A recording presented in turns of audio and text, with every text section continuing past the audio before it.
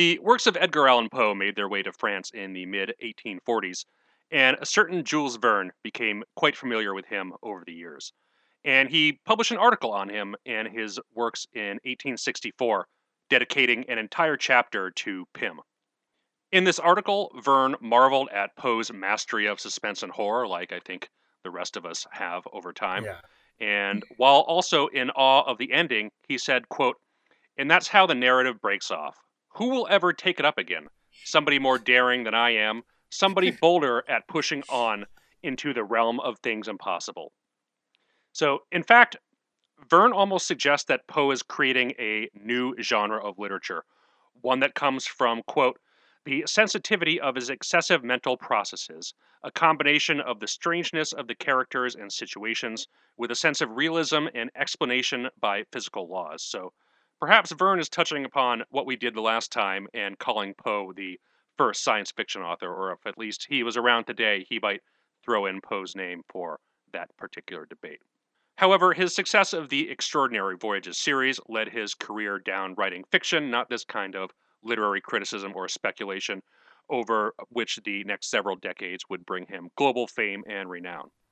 Since we've covered Verne a number of times on the podcast before, we won't go into too much detail about his early life, but this is a later work that we're covering. It would be useful to mention a few notable events. In particular, on March 9th of 1886, Verne was walking just outside of his house when two shots are fired at him. The first misses, but the second strikes him in the leg, and the shooter screams out at him, "You bastard." And as Verne hobbles after the would-be assassin, he recognizes the shooter. It's his nephew Gaston, who is promptly arrested and tells the police he shot him for family affairs of such sensitivity that I'm unable to divulge them. Gaston was eventually sent to an asylum for the rest of his life in lieu of a trial, 56 years, and the incident was suppressed and hushed up. Gaston's motivation is still unclear, but Butcher, pretty much the definitive modern Verne scholar, speculates that money or sex were likely to have been involved. Verne never recovered from the injury, which was made worse due to poor surgical procedures and care, and he suffered a number of personal losses around this time. Just 8 days after the shooting, his longtime publisher Hetzel died, and his mother died the following year in 1887. In addition to taking a physical toll, the attack and these events took a toll on Verne mentally, and Butcher states that his novels after 1887 show a marked drop in quality and sales, though they still sold enough to draw a sufficient income for him to live comfortably. It was in this period, in 1897, where Verne, more than 30 years after saying otherwise, would be the one to take up the story of Pym again, with Sphinx of the Ice Realm, sometimes translated as an Antarctic mystery. Yeah, there wasn't enough of a fan fiction community at that time, so No, he just had to pick up the slack. Yeah, there definitely wasn't really any. I think we can think of a couple early examples, but this is definitely one of the earliest of somebody using somebody else's, I wouldn't say intellectual property, might not be a good way to describe how things worked back then, but definitely somebody else's characters and story and doing a fan sequel to them. This one was number 44 in the Extraordinary Voyages series of a total of 54 published in Verne's lifetime. The translation we read was the Frederick Paul Walter version, which is the first complete translation into English, and it also follows the example set by Butcher's translations of the more well-known works in that it has a very thorough introduction, even more thorough footnotes, and includes as appendices not only Verne's writings on Poe, but also Pym in its entirety. So if you want a copy of Pym and its sequel, you can just pick this one up and it's all going to be there. Yeah, along with a lot of notes. Yeah, a lot of notes. Mostly on Verne, but some on Pym as well. Yep. There's some good commentary on the Pym and the afterword. Yeah, definitely. Really good edition of the text. The novel itself starts in the port of Christmas Harbor in the Kerguelen Islands, which we saw briefly in Pym, and Verne mentions the same mosses, lichens, and strange cabbage, as well as the birds and their rookeries. The narrator, a Mr. Jorling, I wasn't entirely sure how to pronounce his name. Jorling? Jorling, I just figured the E is probably silent. Yeah. But he's talking with the innkeeper there, a Fenimore Atkins, who had lived on the island for 20 years. Jorling's from Connecticut, has no family, as opposed to Atkins, who has 10 kids and is rooted on the island. And his inn, the Green Cormorant, is well stocked and a booming establishment. And this aspect of the novel, which is only at the beginning here, is one that I really liked, with these odd Yeah, characters operating bars and inns in me these too. remote Yeah. parts of the world. Yeah, I thought I was doing really good with this book because I made a lot of headway like on Christmas Day and the day after, and I thought, oh, this will go through like a breeze, but Yeah. it wasn't quite as smooth as I was hoping, but it's still it's a really great beginning actually. Yeah. It's fun, and I think it would be cool to have a novel that explores this kind of culture and setting more in depth. But we don't really get that here because we're going to be leaving shortly. So these two characters get talking about one ship they hope returns soon, that of a Len Guy. The ship is the Halbrane. Christmas Harbor is moderately temperate in the winter regarding the cold, but is rocked by these dramatic storms, and as such, no vessels are currently berthed there during the winter. And when the Halbrane gets in, whenever that is, it's Jorling's ride off the island. Jorling quotes from Poe and thinks he's brilliant and marvels at his chronicles of human abnormality. And he spends some time observing the birds to kill time, including these same penguins and albatrosses. And this is the first of many, many, many references to Edgar Allan Poe. And throughout the entirety of the novel, you can just tell Jules Verne loves Poe. And he can't help himself but putting in these little asides every now and then about how Poe is like the greatest author. And Yeah. it's what made reading this for me a lot of fun, because it's otherwise a pretty straightforward adventure story, but a lot of the Poe tie-ins I think are really fun, and it's fun to see Verne having fun too with what's likely one of his favorite authors. Yeah. Yeah, it's very charming to see Verne just fanboying over Yeah. Poe. Yeah, and that's absolutely what he's doing here. And it's like not just like this one part at the beginning to set up the story. It's like the entire novel. It's great. And one thing that Walter and Butcher both do is they both go to the original source that is Verne's original manuscripts, not the published French edition. Right.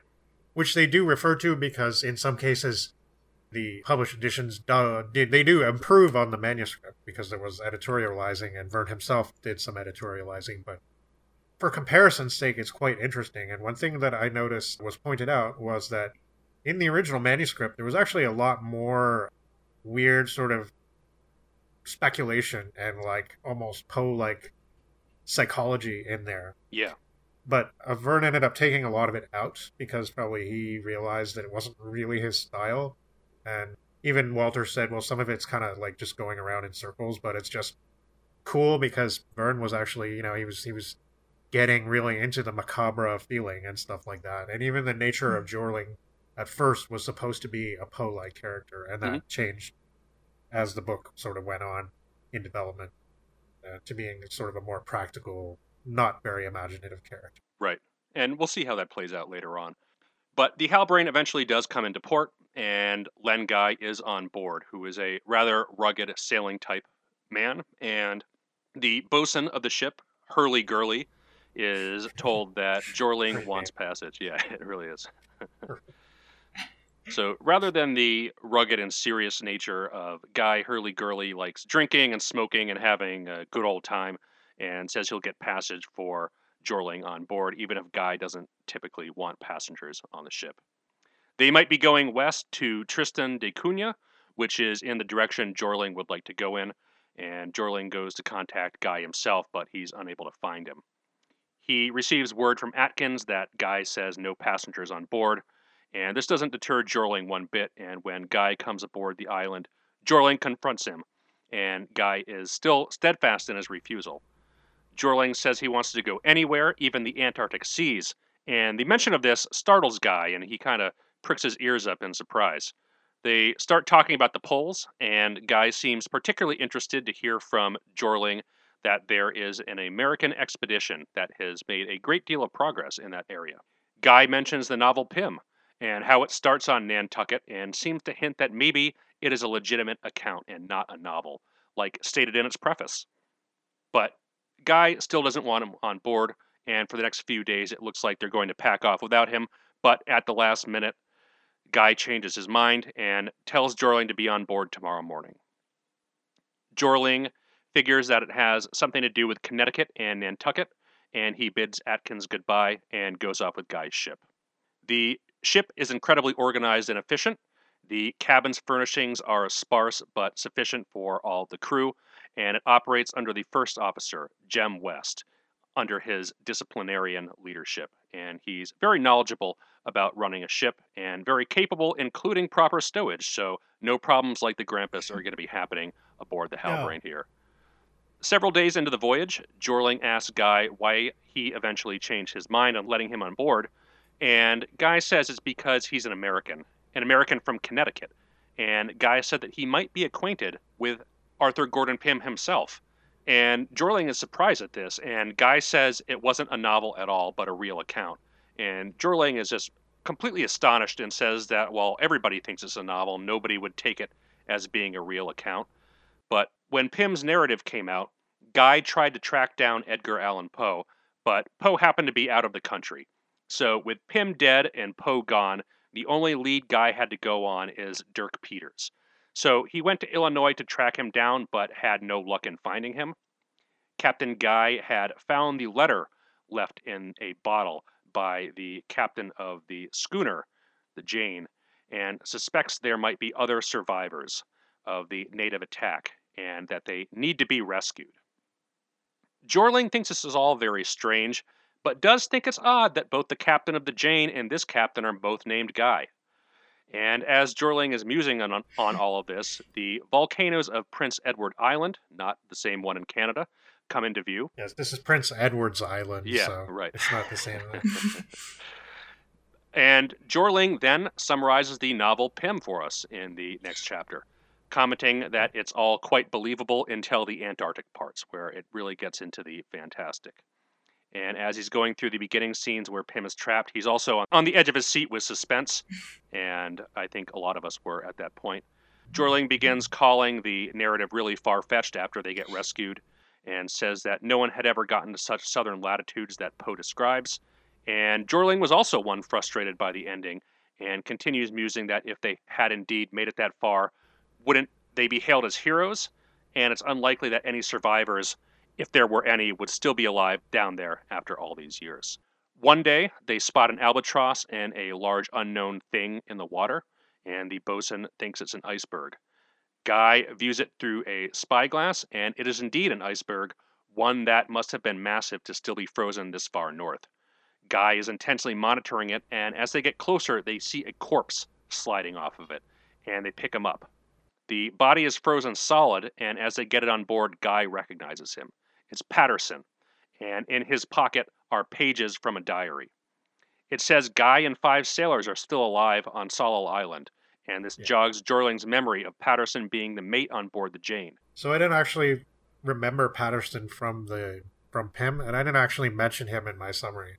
So, but yes, Patterson was one of the crew members on board the Jane Guy. Yeah, and he's not really gone into much in the Poe novel. No. If really at all. I think it's just offhand mentioned. Like I said, I didn't even remember his name, so... Yeah. Yeah. But now the evidence is clear that Pym was real and not a novel. And the Captain Guy of the Pym novel is the brother of Len Guy of the ship that he's currently on. Isn't it a really crazy coincidence that they ran across Patterson, though? Yeah. Like, holy crap, like, right away, that's such a massive coincidence. Yeah. In all that water. Yeah, it's, very unlikely, but I guess stranger things have happened, as we've seen. Yeah. The sailmaker on board, Martin Holt, was also the brother of one of the seamen who died on the Grampus. Now Guy is ready to take action, and the fact that he wouldn't take passengers on board is now completely clear to Jorling. Tristan da Cunha is still close, and a good place to stock up on supplies, and the time of year is right to go further south. Some background on Tristan da Cunha is given, and it's rather international character. Again, another cool-sounding place that would be like a neat novel to explore the culture of, but we don't really get into it that much here because we're only there for a short period of time. It's got a relatively mild climate. They pull in on September 5th, and Guy is in a rather solemn mood. There are 3 islands in the group, Tristan being on top of a volcano. The waters are relatively calm with few storms, but it looks like they won't have the provisions to make an Antarctic voyage, and Jorling exchanges a bit of banter with Glass, who is the proprietor of the establishment there, that Pym also mentions being the administrator there when he visited several years prior. Jorling decides to stay on board the schooner and head with them to the Falklands for more significant repairs and provisions. Glass remembers the other Captain Guy in the Jane when they stopped by 11 years ago, and Jorling fills him in on the fate of the ship. Glass is disappointed they didn't discover the Auroras, but Jorling tells him about the fact that Guy and the other sailors might still be alive. Captain Guy doesn't come on board the island and prefers to stay in his cabin with his books and his map, including a copy of Pym, which will serve as the guidebook. So they set out for the Falklands, and Jorling gives a history of Antarctic expeditions, being able to provide an update since Pym was published. Captain Cook's expedition from 1772 and Krusenstern and Lisiansky in 1803 are mentioned, as are the discoveries of the South Shetland Islands, the South Orkney Islands, and Trinity Island in 1818-20. The 1822 expedition by James Weddell was the route that Pym would take, and in 1829 to 1830, Captain Morrell reaches New South Greenland. In 1839, Balleny discovers the Balleny Islands, and to rescue the Jane survivors, they would have to get 550 miles past the furthest documented expedition. On the voyage to the Falklands, Jorling looks for an opportunity to talk to Guy, and when they finally do talk, they talk about Pym and the voyage, and Jorling asks if he can join him on the mission, to which he says yes. They reach the Falklands, and there's some background on their history, with it now being in British hands. The Falklands strike Jorling as being a lot like Norway, with its sharp geography, and the port is quite busy, providing them with a good place to inspect and repair the ship. The main export of the islands is wool from sheep, and Guy says he's working on recruiting more sailors. Here they triple the size of the crew, taking in 19 rather internationally broad crewmen. Guy is approached by a mysterious figure who wants on board. Says he's been south and his name is Hunt from America. He's short and darker colored.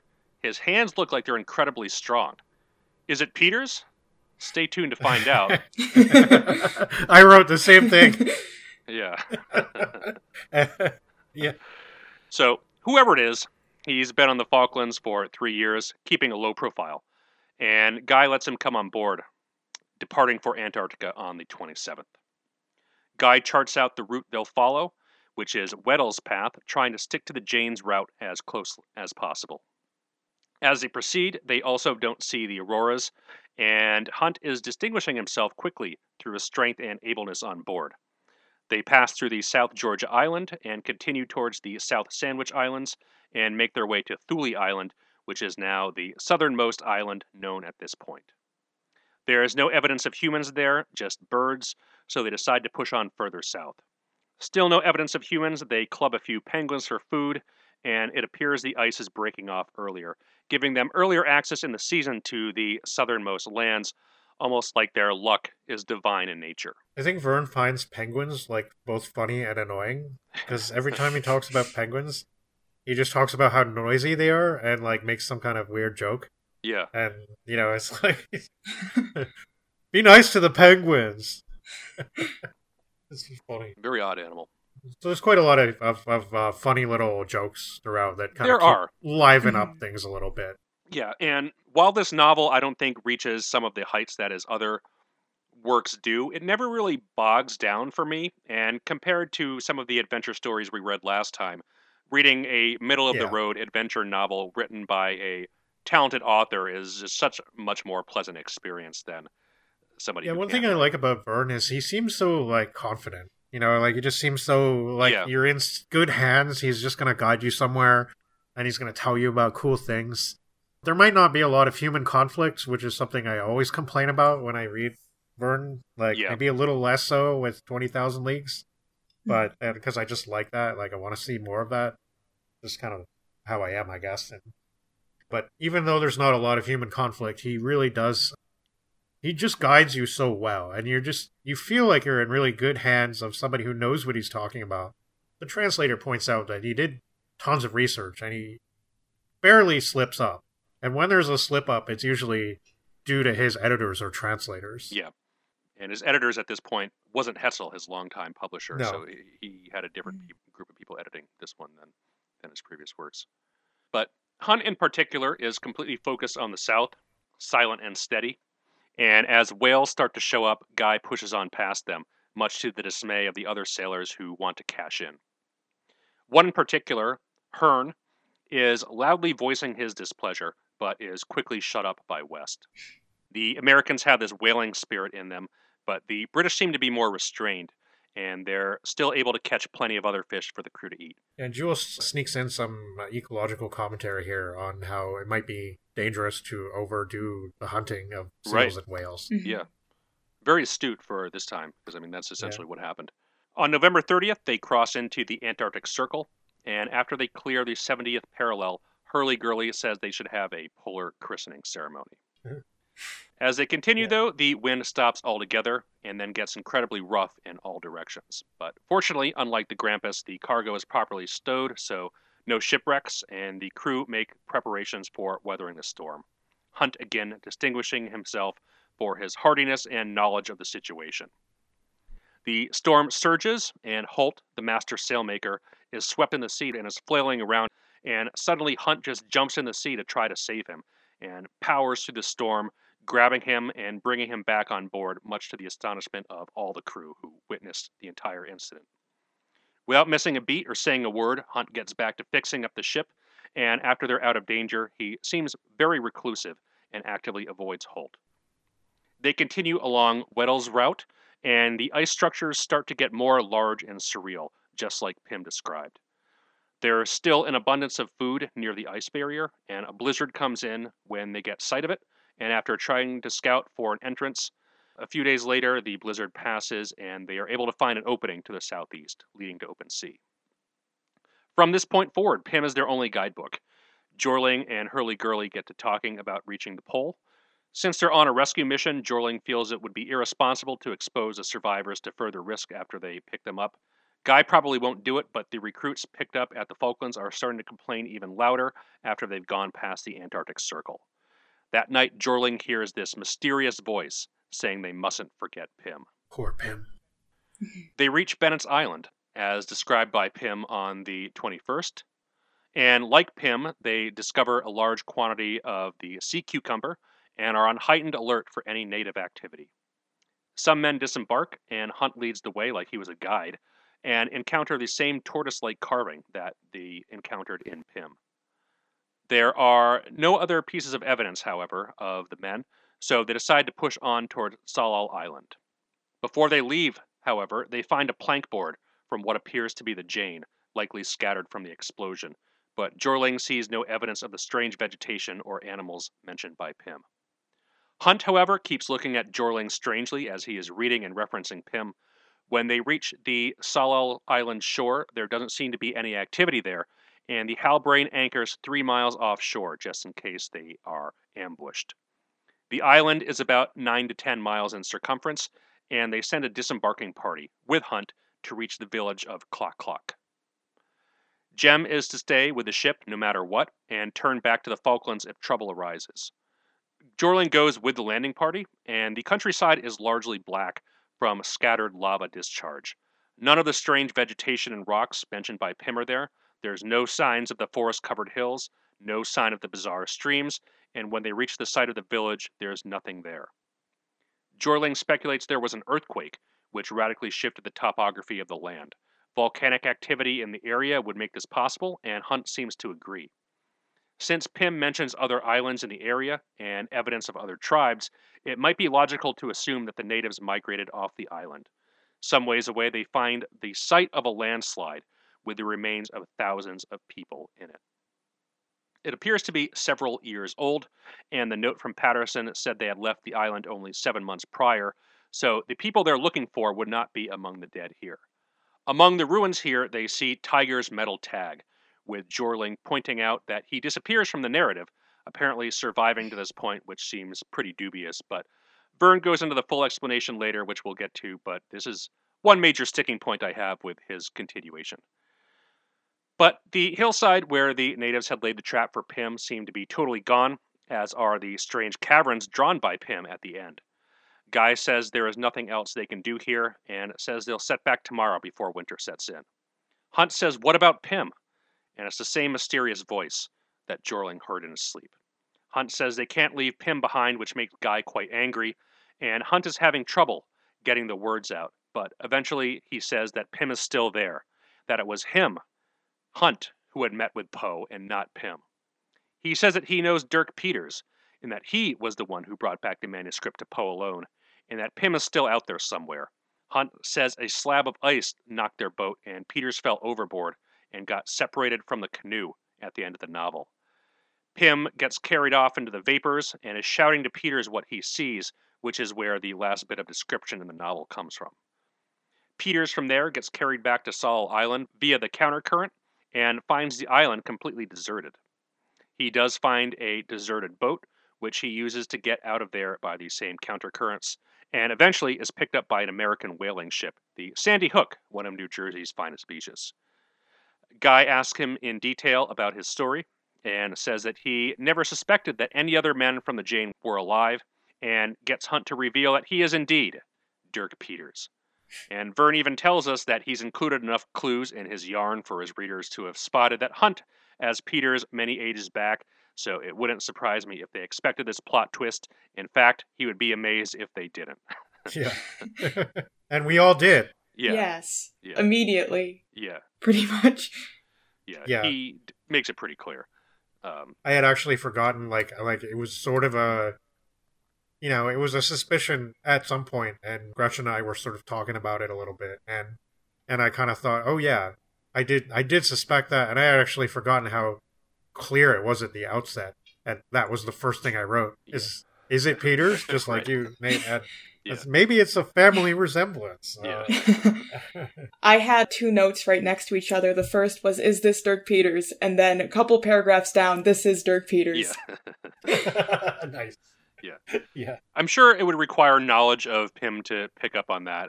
I can't imagine what Jules Verne audience coming to this novel without having read this would have made of all this. So yeah.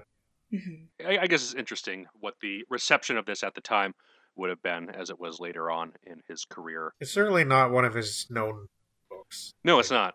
And that was one of the reasons this episode got a little longer than we had planned, because we were working off the word count of one of the early translations, which cuts out like a good third of the text. Man, we didn't realize the full... they cut out a lot. Yeah. But yeah, I didn't realize that the full text was that much longer. So Jorling and Guy had no suspicions of this, because Hunt and Peters had been on the Falklands for several years and was completely unsociable on board, this being the first time they had ever heard him speak. He kept his identity a secret as to not evoke horror. After all, he did kill a man and eat him, but Jorling puts forth an argument for them to continue looking, and that Patterson and the men likely use the same currents that Peters did. So they can't be terribly far, plus they have like 2 or 3 months of good weather before winter really sets in. Peters is unsure about Guy's asking about the final lines of Pym, and it seems clear that Peters hasn't read it, or is possibly totally illiterate. Guy doesn't care about Pym, but wants to rescue the others. However, Hearn and the other sailors want to turn back. Jorling convinces them to stay by saying that for every degree beyond the 84th they pass, the crew will receive $2,000, which is quite a bit of money for that time. Yeah, Jorling just seems to be a walking money bag. Yeah. Ever so often, I guess he helps out on the ship, but more often it seems like he's sort of annoying the crew and the captain. Yeah. Like, I can just sort of picture him being, that annoying guy on ship. Like, he's just kind of always saying, hey, we should push on, and like, we should do this, and we should do that. $2,000! Everybody! Yeah, especially for these like rugged disciplinarians who are no nonsense and want their ship to be run as tight as possible. Yeah. Because that was something else that was taken out of the manuscript. Is in the manuscript, there's a bit of a conflict around Jorling and the crew, and the captain starts snubbing him because the captain and the mate are starting to feel like he's being a pain in the ass, like around the men and stuff, and all this money. For some reason, that got dropped in the book. So, I don't know. Verne once again shying away from conflict? I'm not sure, it's really. interesting. Yeah, it's interesting because that would have added a nice shade of character to the work, which really isn't there that much. No. It does come through in some places, but yeah, for the most part, Byrne does shy away from that kind of narrative. But it's interesting that his first instinct, though, was to have it there. Yeah, it is. It almost makes me think again, like, the influence of his editors and publishers seemed to push him in a certain direction, and that was away from more introspection and more conflict, it seems. And at this time, he was definitely following a formula. I mean, he was an established name who had a reputation of his books following a certain path and containing certain elements. And I could see when you're at number 44, the temptations of making it like number 42 and number 43 are probably pretty strong.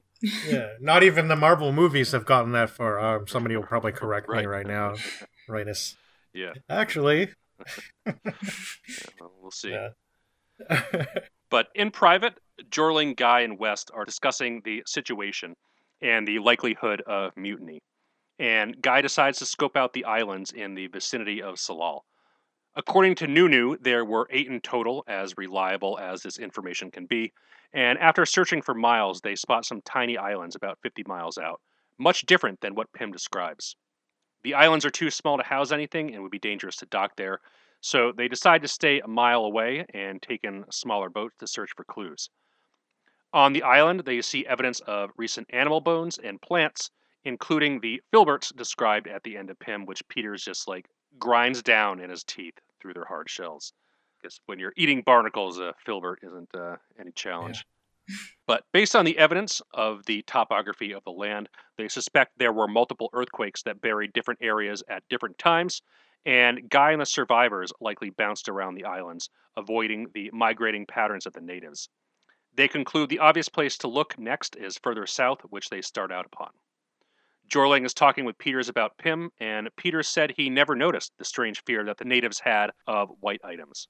Peters is incredibly unclear on the events of the final pages of Pym, and says his mind went with the canoe at the time, and any questions on the matter should be deferred to Pym. Peters believes that Pym is still alive, but the Halbrane still hasn't found any sign of islands or the more fantastic and weird events that Pym describes. Tensions are building with the crew, despite the larger payouts for moving south, and even worse, Hurley-Gurley observes birds flying north, which he takes to mean that winter is setting in, and starts seriously fearing for the morale of the crew. In particular, he's worried about the safety of Peters, who many of the crew blame for extending the voyage further south. Peters asks to talk to Jorling in private and reveals that Pym deliberately concealed Parker's name. His real name is Ned Holt, brother of the sailmaker on board the Halbrane, and he's worried what will happen if Holt finds out that Peters killed him and ate him. At one point, Peters, aka Hunt, saved Holt from drowning when he fell overboard. Yeah, but then he refused to look at him afterwards. Yeah, right, yeah. And everybody thought that was strange, and at first they were like, oh, this Peters, what a noble guy, what a great cat. But he wouldn't talk to any of them, and he wouldn't look at Holt, and gradually the friendliness sort of seemed to dissipate. Yeah, a very weird behavior. Yeah, and sailors are they're such a tight-knit team of guys that if somebody's not really playing with the team, it seems like the mariner instinct might be, shut this guy out, there's something wrong with him kind of thing. And yeah, it's unfortunate, really. Yep. But they hear some shouting outside, and it looks like Hearn briefly abandoned his post and is getting disciplined by West when a shout of land is heard. The weather is fair, though a bit misty, which renews Guy's hope that his brother is alive, but this hope is short-lived when the land turns out to be floating icebergs. The Falkland recruits are more forceful about wanting to turn back, and Jorling tries to convince them that they're close to land. Guy orders the ship southwest, and this buys Jorling a couple days' time, but Peters thinks they're headed in the wrong direction. That night, Jorling has a dream where he and Peters go off on their own and encounter the Sphinx of the Ice Realm, which changes into Arthur Gordon Pym, huge in size, guardian of the South Pole. But he's suddenly violently shaken awake and thrown about his cabin, and it appears that the Halbrane has collided with something, possibly an iceberg, and there's panic all up on deck. Hurley-Gurley says that's exactly what happened. They've collided with an iceberg in the fog, and it's pushed the ship hundreds of feet up into the air above the ocean, and they're totally stranded there. 5 men were killed in the crash, and they survey their situation. The iceberg is about 600 to 800 yards around, roughly 130 to 140 feet high. What had happened is the iceberg had slowly risen in the warm waters and overturned, causing this dramatic rise. And time is of the essence. They need to dig some sort of chute down the iceberg to allow the ship to safely slide back in the water, and the iceberg stops moving, putting them at risk for another rise in water and dramatic shift in the iceberg's position. Guy needs to take command of the situation and does. Fortunately, their instruments are not damaged, and they conclude that they're just 65 miles from the South Pole. They've lost some water in the crash, but no worries because they still have the booze, and they can melt off some of the iceberg as frozen ice, no matter where it comes from, doesn't have salt, so it's good to use for drinking water. Hearn keeps in line over the next few days of hard labor, but at this point, pretty much everybody wants to go back except for Jorling and Peters. Hurley-Gurley tells Jorling that he heard Hearn and Holt talking about the Grampus, and Jorling is sure something bad is brewing. However, the iceberg suddenly shifts again, causing the Halbrane to violently slide unexpectedly down, crushing 3 of the crew and splintering the ship in pieces, sinking. There's total panic on the iceberg. Yeah. It's really destructive and pretty brutal, actually. Yeah. And it happens so fast. I do find it kind of funny. There is that comedic timing of right after the chapter is called Now What? Yeah. Yeah. It's appropriate, though. I'm trying to think what that would be in French. Et maintenant, perhaps. We'll get to some of the differences between the French and the English later, because I actually did have to look at the original French. My French is not good enough to really make a lot out of it. I certainly wouldn't want to read the book in French, because I'm just not that good at it, but it's interesting. So, it was quite brutal the way he described it just happened so fast. Yeah. And it was unexpected.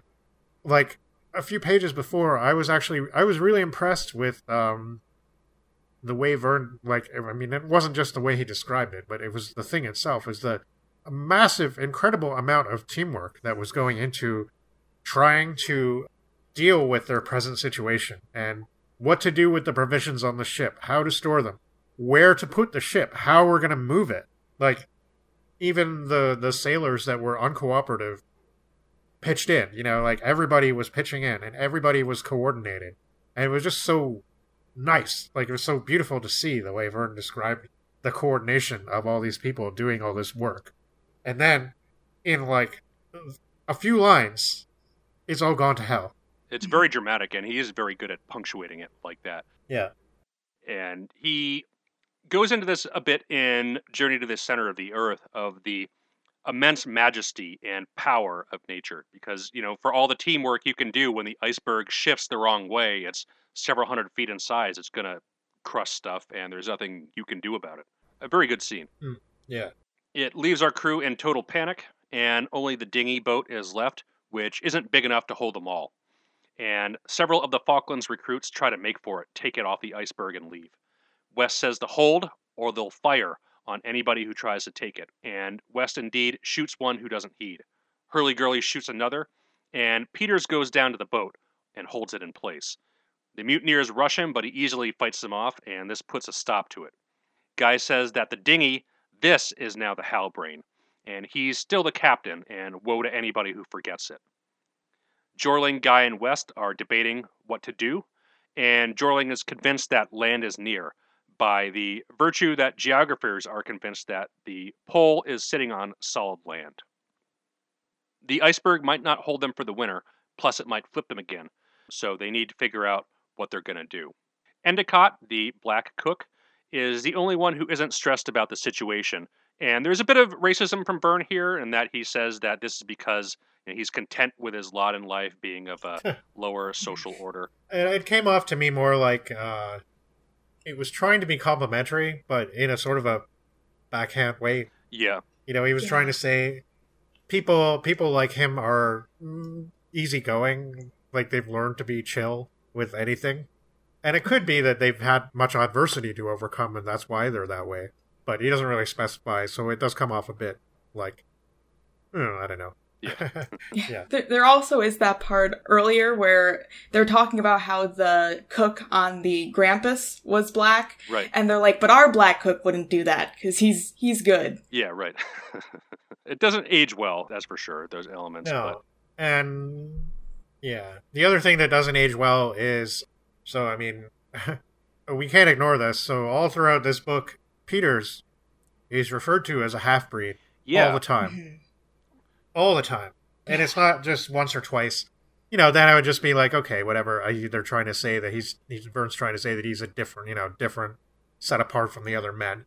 But it's like every page where he is in the story, or he's mentioned, he's called that as often as he is actually named. Yeah. So I ran into this. I think all of us probably cringed a little bit when we read that so often. Mm-hmm. But here's the thing with the translation and with the problems of translation. So, I mean, we could talk about this later, but it seems like a good place to sort of break into it since we were talking about the race stuff just a minute ago. Yeah. In French, the word that Verne uses to describe Peters is métis. And the word métis literally just means mixed. And it's kind of interesting because Peters is half Native American. And for the last several hundred years, there's actually been a culture in the west of Canada and the United States called the Métis. We call them the Métis mostly in English.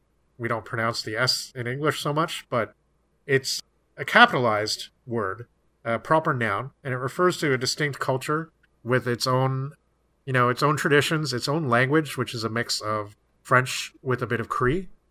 And they have this whole thing, along the 49th parallel they call it the medicine line.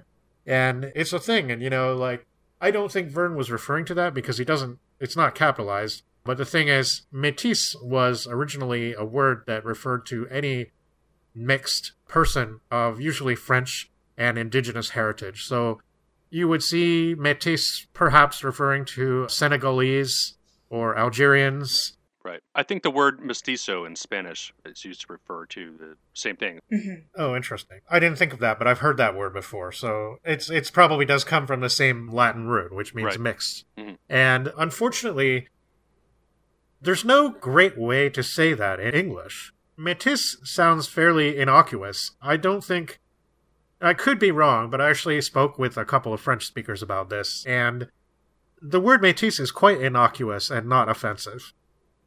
Whereas the word half-breed is very... You can't say that. No. Yeah. So, it's a really interesting quandary, and I'm actually a little bit annoyed that the translator, because he wrote so much in the notes and the afterword and everything, he never addressed this. And he even put half-breed in quotes at one point in the beginning when he was talking about it, like he wanted to sort of distance himself from it. Yeah. But I would remind him that is his word choice. Yeah. Yeah. He didn't have to use that, but on the other hand, I don't really see what else he could have said, because every way you try to express that in English sounds really clumsy if you're going to use it like several times in one paragraph. I suppose they might be able to use just the word métis and maybe have like a footnote or something that explains it. That's how I would do it. I personally don't see why he didn't do that, but it seems like the couple of Americans I talked to about it didn't really recognize the word, and he said several times that he was writing this for an American audience. But he could have just made a note about that, maybe, and just, I don't know. Yeah, it's an odd decision, so... I do see his quandary in that I really can't think of any good way to, like, single word to use in English, and if you're going to use it as often as Verne does, you pretty much have to use a single word, and look at him, he's even resorted to using a hyphenated English word, like, he's really struggling, and it kind of makes me see sometimes the language is limiting, and maybe English is just limited in that way, that it doesn't have the right words to express certain things. I mean, I'm not saying that the French are less racist or anything, like, that's obviously not true, but just the way that the language is, it just says simply what it is, and it's not like, it doesn't have any of the negative connotations that English word does. Right. Because every time I read that, the more often it appeared, instead of getting used to it, like, I just got more and more, like, kind of annoyed, right? Because especially because Peters is by far the most interesting character in the book, right? Yeah, I would say so. Yeah, definitely. And and I don't feel like it's fair to just call, like,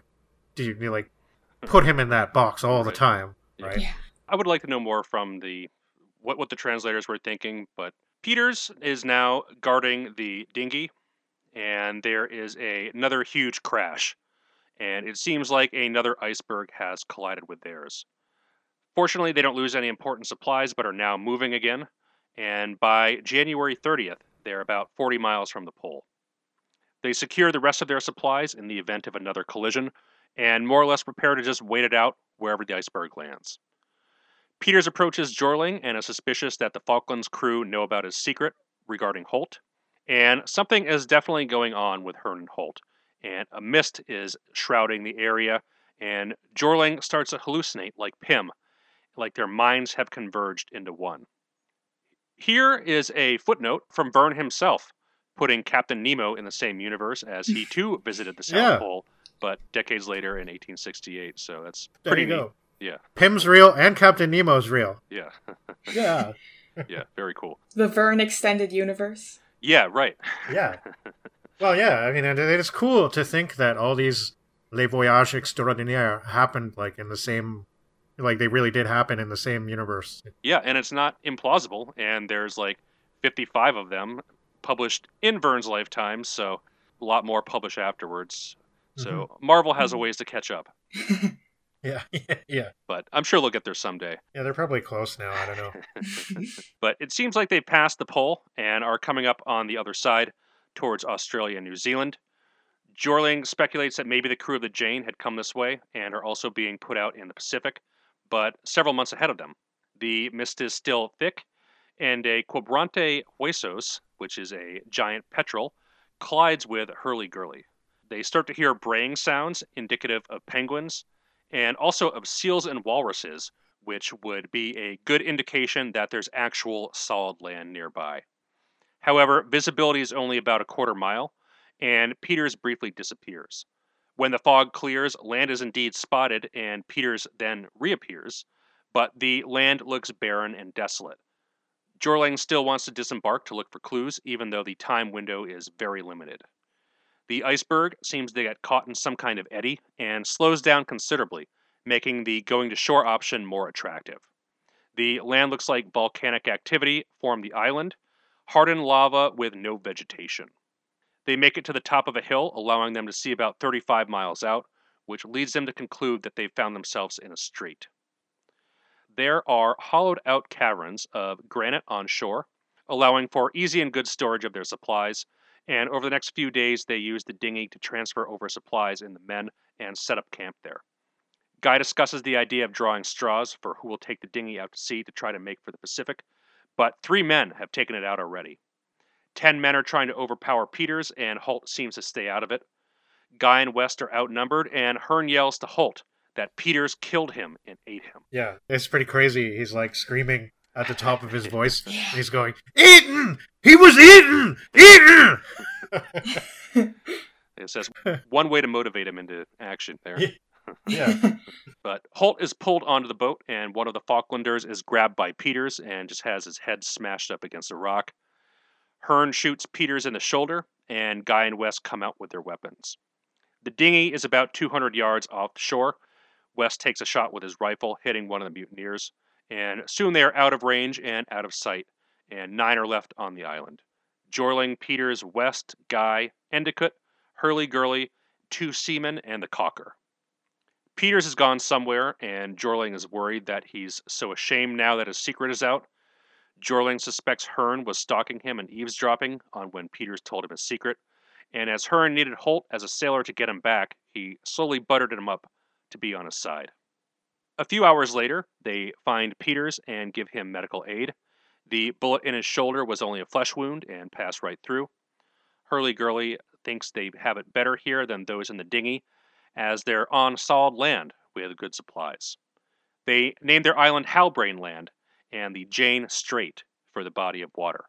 There are enough animals present for them to hunt: penguins, walruses, tortoises, and so on. And one day Hurly-Gurly spots a canoe drifting with no oars or paddles, and Peter dives in the water to capture it. It contains 4 men on board, lying in the bottom, one of them being Guy, and the 2 brothers embrace and fill each other in on what happened. So, going back to the guy from Pym, after the avalanche trap, it turns out that not all the men were killed, and that 7 men survived. After they escape the rubble to a concealed place, they see the canoes attack the Jane and the explosion. Guy and his crew were still on the island weeks after Pym and Peters leave, and the natives one day are absolutely frightened by Tiger, who was all white and in a mad state from rabies, and Tiger causes the villagers to desert after biting several, transmitting rabies from them. And look, while the like monster dog attack, who like managed to kill all the islanders either quickly or slowly through rabies, was pretty awesome. Yeah. I just can't. I just don't. I think that if Tiger had been with them, Pym would have mentioned him. It was weird that Vern decided to do this. Yeah. I didn't like this explanation. Yeah. Like, I mean, okay, cool. Terrible rabies epidemic. That's pretty brutal. And just crazy mad dog attacking everyone. And, oh yeah, the dog's white, by the way. So, of course, the Islanders, they hate that. As a sequel to Pym, it doesn't really work. Like, there's just no talk of them bringing Tiger on shore with them in the book. So, the fact that he's apparently still around in this is just strange. Especially considering how rational Vern is. Like, Vern just really seems to... He wants to rationalize all Poe's weird edges, which, honestly, it's sort of endearing, but it's also kind of irritating at the same time. Like, it's kind of like, stop it. Yeah, he wants to demystify the mystification. Yeah, that's absolutely what he's doing. And this feels very much like a Jules Verne sequel to Poe. You mentioned Lovecraft in the discussion when we talked about Pym. He very much goes in the other direction. Oh, yeah. I think you could look at Verne and Lovecraft being opposites in a lot of ways, where they both try to emphasize different things. But yeah, I mean, like, how did Tiger get rabies? Like, what mammal was on this island to bite Tiger that was already rabid? It suggested that, when he attacked Pym, it suggested he was already rabid, and then he was okay. Yeah, but rabies doesn't work that way, and, like, I think they might have known that at the time. And, I don't know, was it mentioned that Tiger was white in the original novel? Because Poe describes him as being a Newfoundland, and Newfoundlands are normally, like, black or, like, really dark-colored, which is how I pictured Tiger looking. Yeah, I don't think it was ever mentioned, no. Yeah.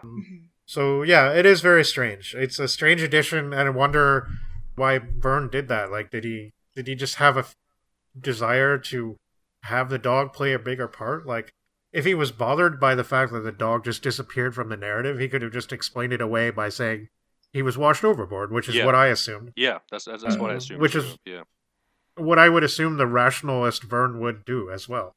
But he didn't. I can't figure it out. I think he just wanted a vicious dog attack in his book, maybe. Another Poe reference. Yeah, right. Yeah. But he tries to one-up them, so he gives them rabies instead of just biting their throats out.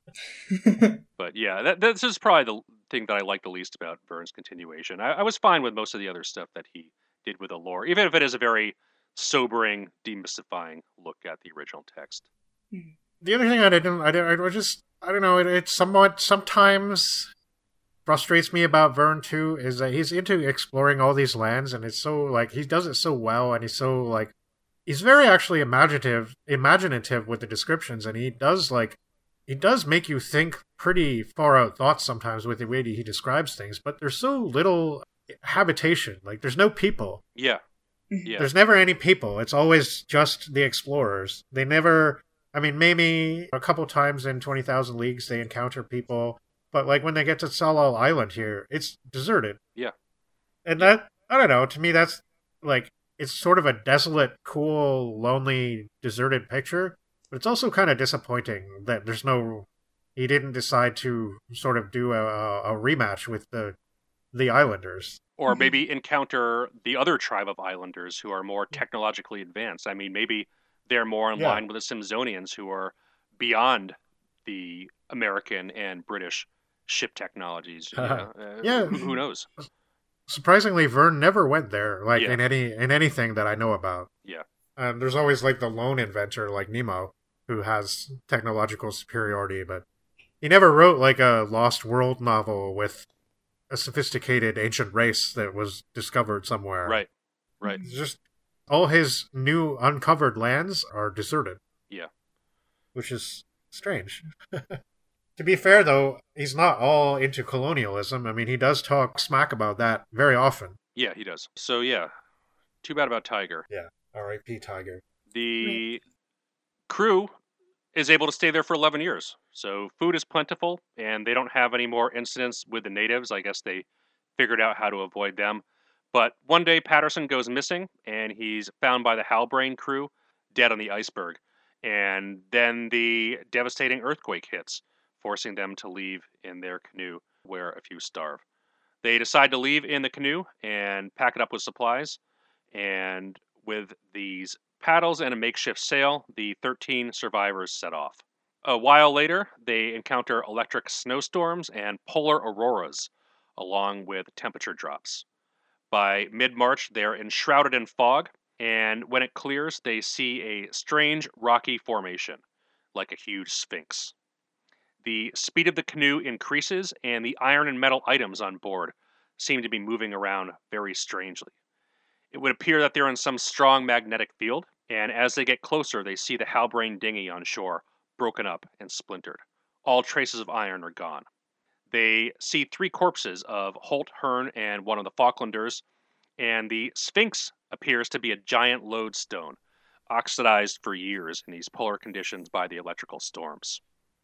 If the canoe had been built with metal, it would have suffered the same fate as the dinghy, smashed up against the rocks at incredible speed. It's actually one of the island canoes, isn't it? Yeah, right.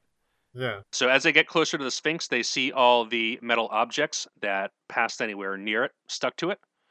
By the Sphinx, they find the corpse of Pym and his rusted rifle, likely pulled to it with such incredible force and unable to escape. Peters tries to kiss his remains, but falls back and dies on the spot. He screams, "It's Pym! It's Pym! Poor Pym!" And then he's gone. Yeah. Kind of a touching and I scene. shed a tear. Yeah, this probably, the climax was worth it. I do think that it's slightly aggravating that Vern seems to want to demystify Poe at every turn, but I still thought the ending was very... Well, it's not quite the ending. There's still one more chapter, but Yeah. I thought that climactic scene was still very haunting. Yeah. And the image of him stuck to this rock, like forever, turned into a skeleton. Nobody can move him ever now. Yeah. Like, it's just, it was horrible, but awesome at the same time. I like that a lot. It's a death fitting for Pym, and Poe is certainly one to give out good deaths that he kind of didn't give Pym in his novel. He just said, well, Pym's dead doing something. Now we find out that Poe was right, even though the Poe of the Vern novel would have no way of knowing that due to how we set it up. But yeah, it's a good end to Pym and his struggles. But the remaining 12 men push off with their canoe and ride the current out with food, booze, and shelter. They fortunately encounter a ship who picks them up and brings them back to safety. And the novel ends with Jorling saying that others must follow in their footsteps to learn the secrets of the Sphinx. Yeah, the secrets of the Sphinx. Very appropriate. Yeah.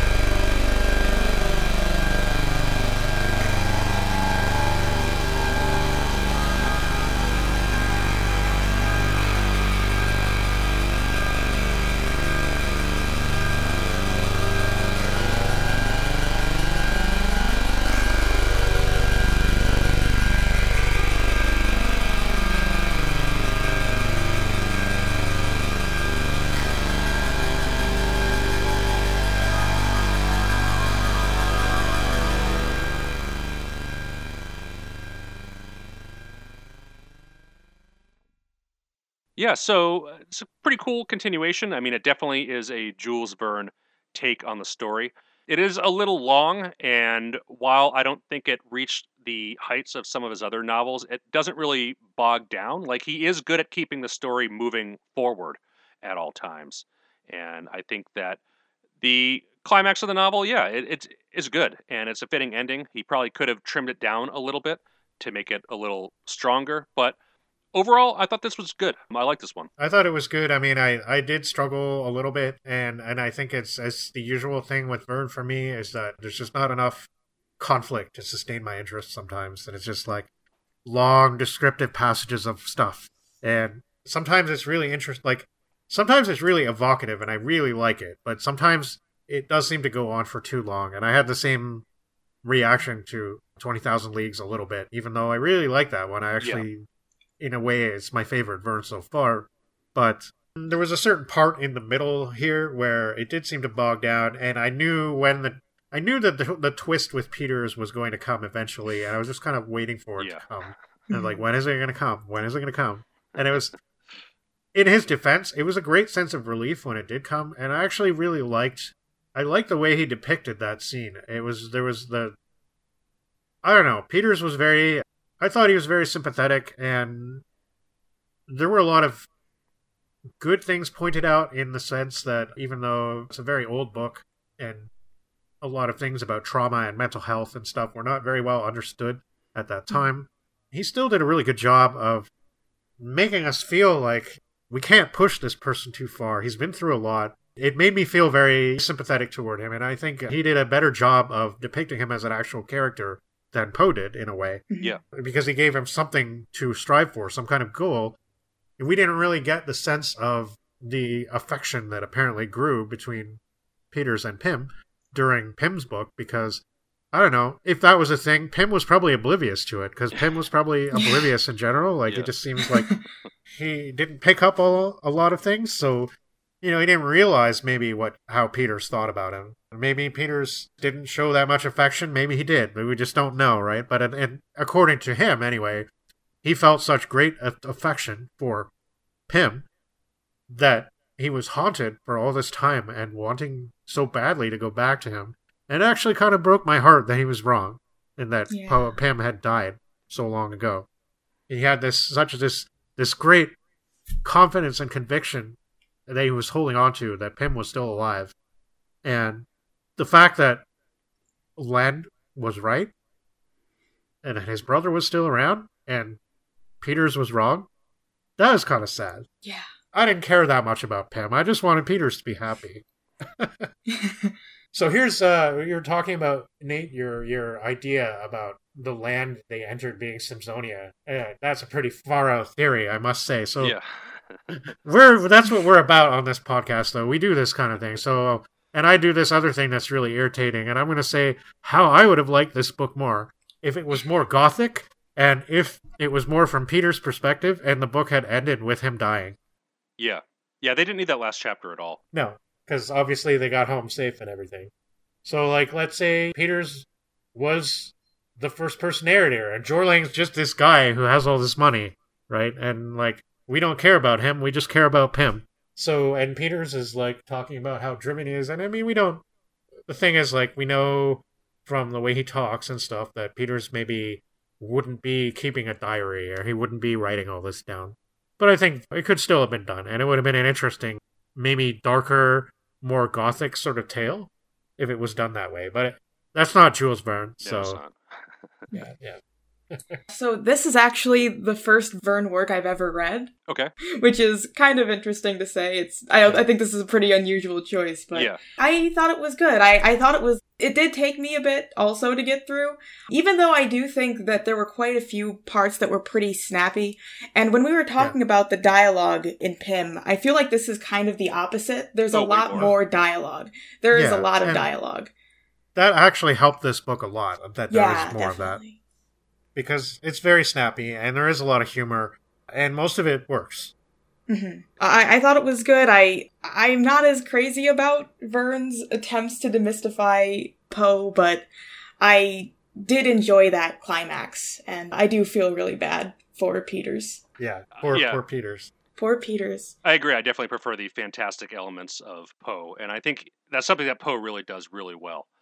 And it's interesting that Verne was more fascinated by the down-to-earth, science-y, rational explanations for things, and just never really took any of his works in that direction. And I think if he was interested in the Gothic and the supernatural, you'd think that would pop up in at least one story, but I don't think it ever does. Walter does actually mention, and I think we've come across reference a couple times to Verne dabbling just a little bit more into the occult and strange. but it's not something he does very often at all. I think that he doesn't really believe in such things, so I think he has trouble. It's just hard for him to. It's not his style. But I think that a couple of times he may sort of go into that territory. But he's the kind of author that does definitely try to provide a rational explanation for everything. And to be fair, Poe is mostly like that as well.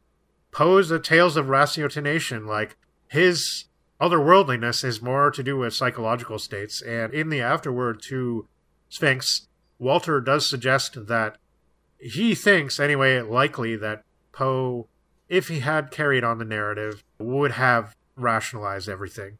And that he would have probably had a reasonable, non-supernatural explanation for the events at the end of the book. Yeah, it's possible. We'll never know. Right. Yep. So this is a first for us. This is the first time we've done a fan-oriented sequel. Yeah. I think we're going to be doing more in the future. Later down the road, we're going to get into some of the more well-known fan fiction origins of Star Trek and Doctor Who and all that stuff. But it's interesting to see that it starts out in the 19th century and possibly earlier with some unauthorized sequels. I mean, I guess you could say that Edison's Conquest of Mars was kind of a sequel to War of the Worlds, but I mean, not really in the sense that this is. I mean, this constantly references the Pym universe throughout the novel and builds upon it in a way that Service just didn't do to Wells at all. Service didn't do it, but he definitely did intend it as a sequel for, if no other purpose than like sort of a financial maybe, or like a kind of a a cashing in kind of sequel. Yeah. Yeah, but I mean, as Gretchen was saying, it's Jules Verne fanboying the entire time over Poe, and it's really cool to read that. I think if that element wasn't there, this would have made this novel a little less enjoyable for me. But just seeing that throughout the entirety of the novel, I really liked reading that.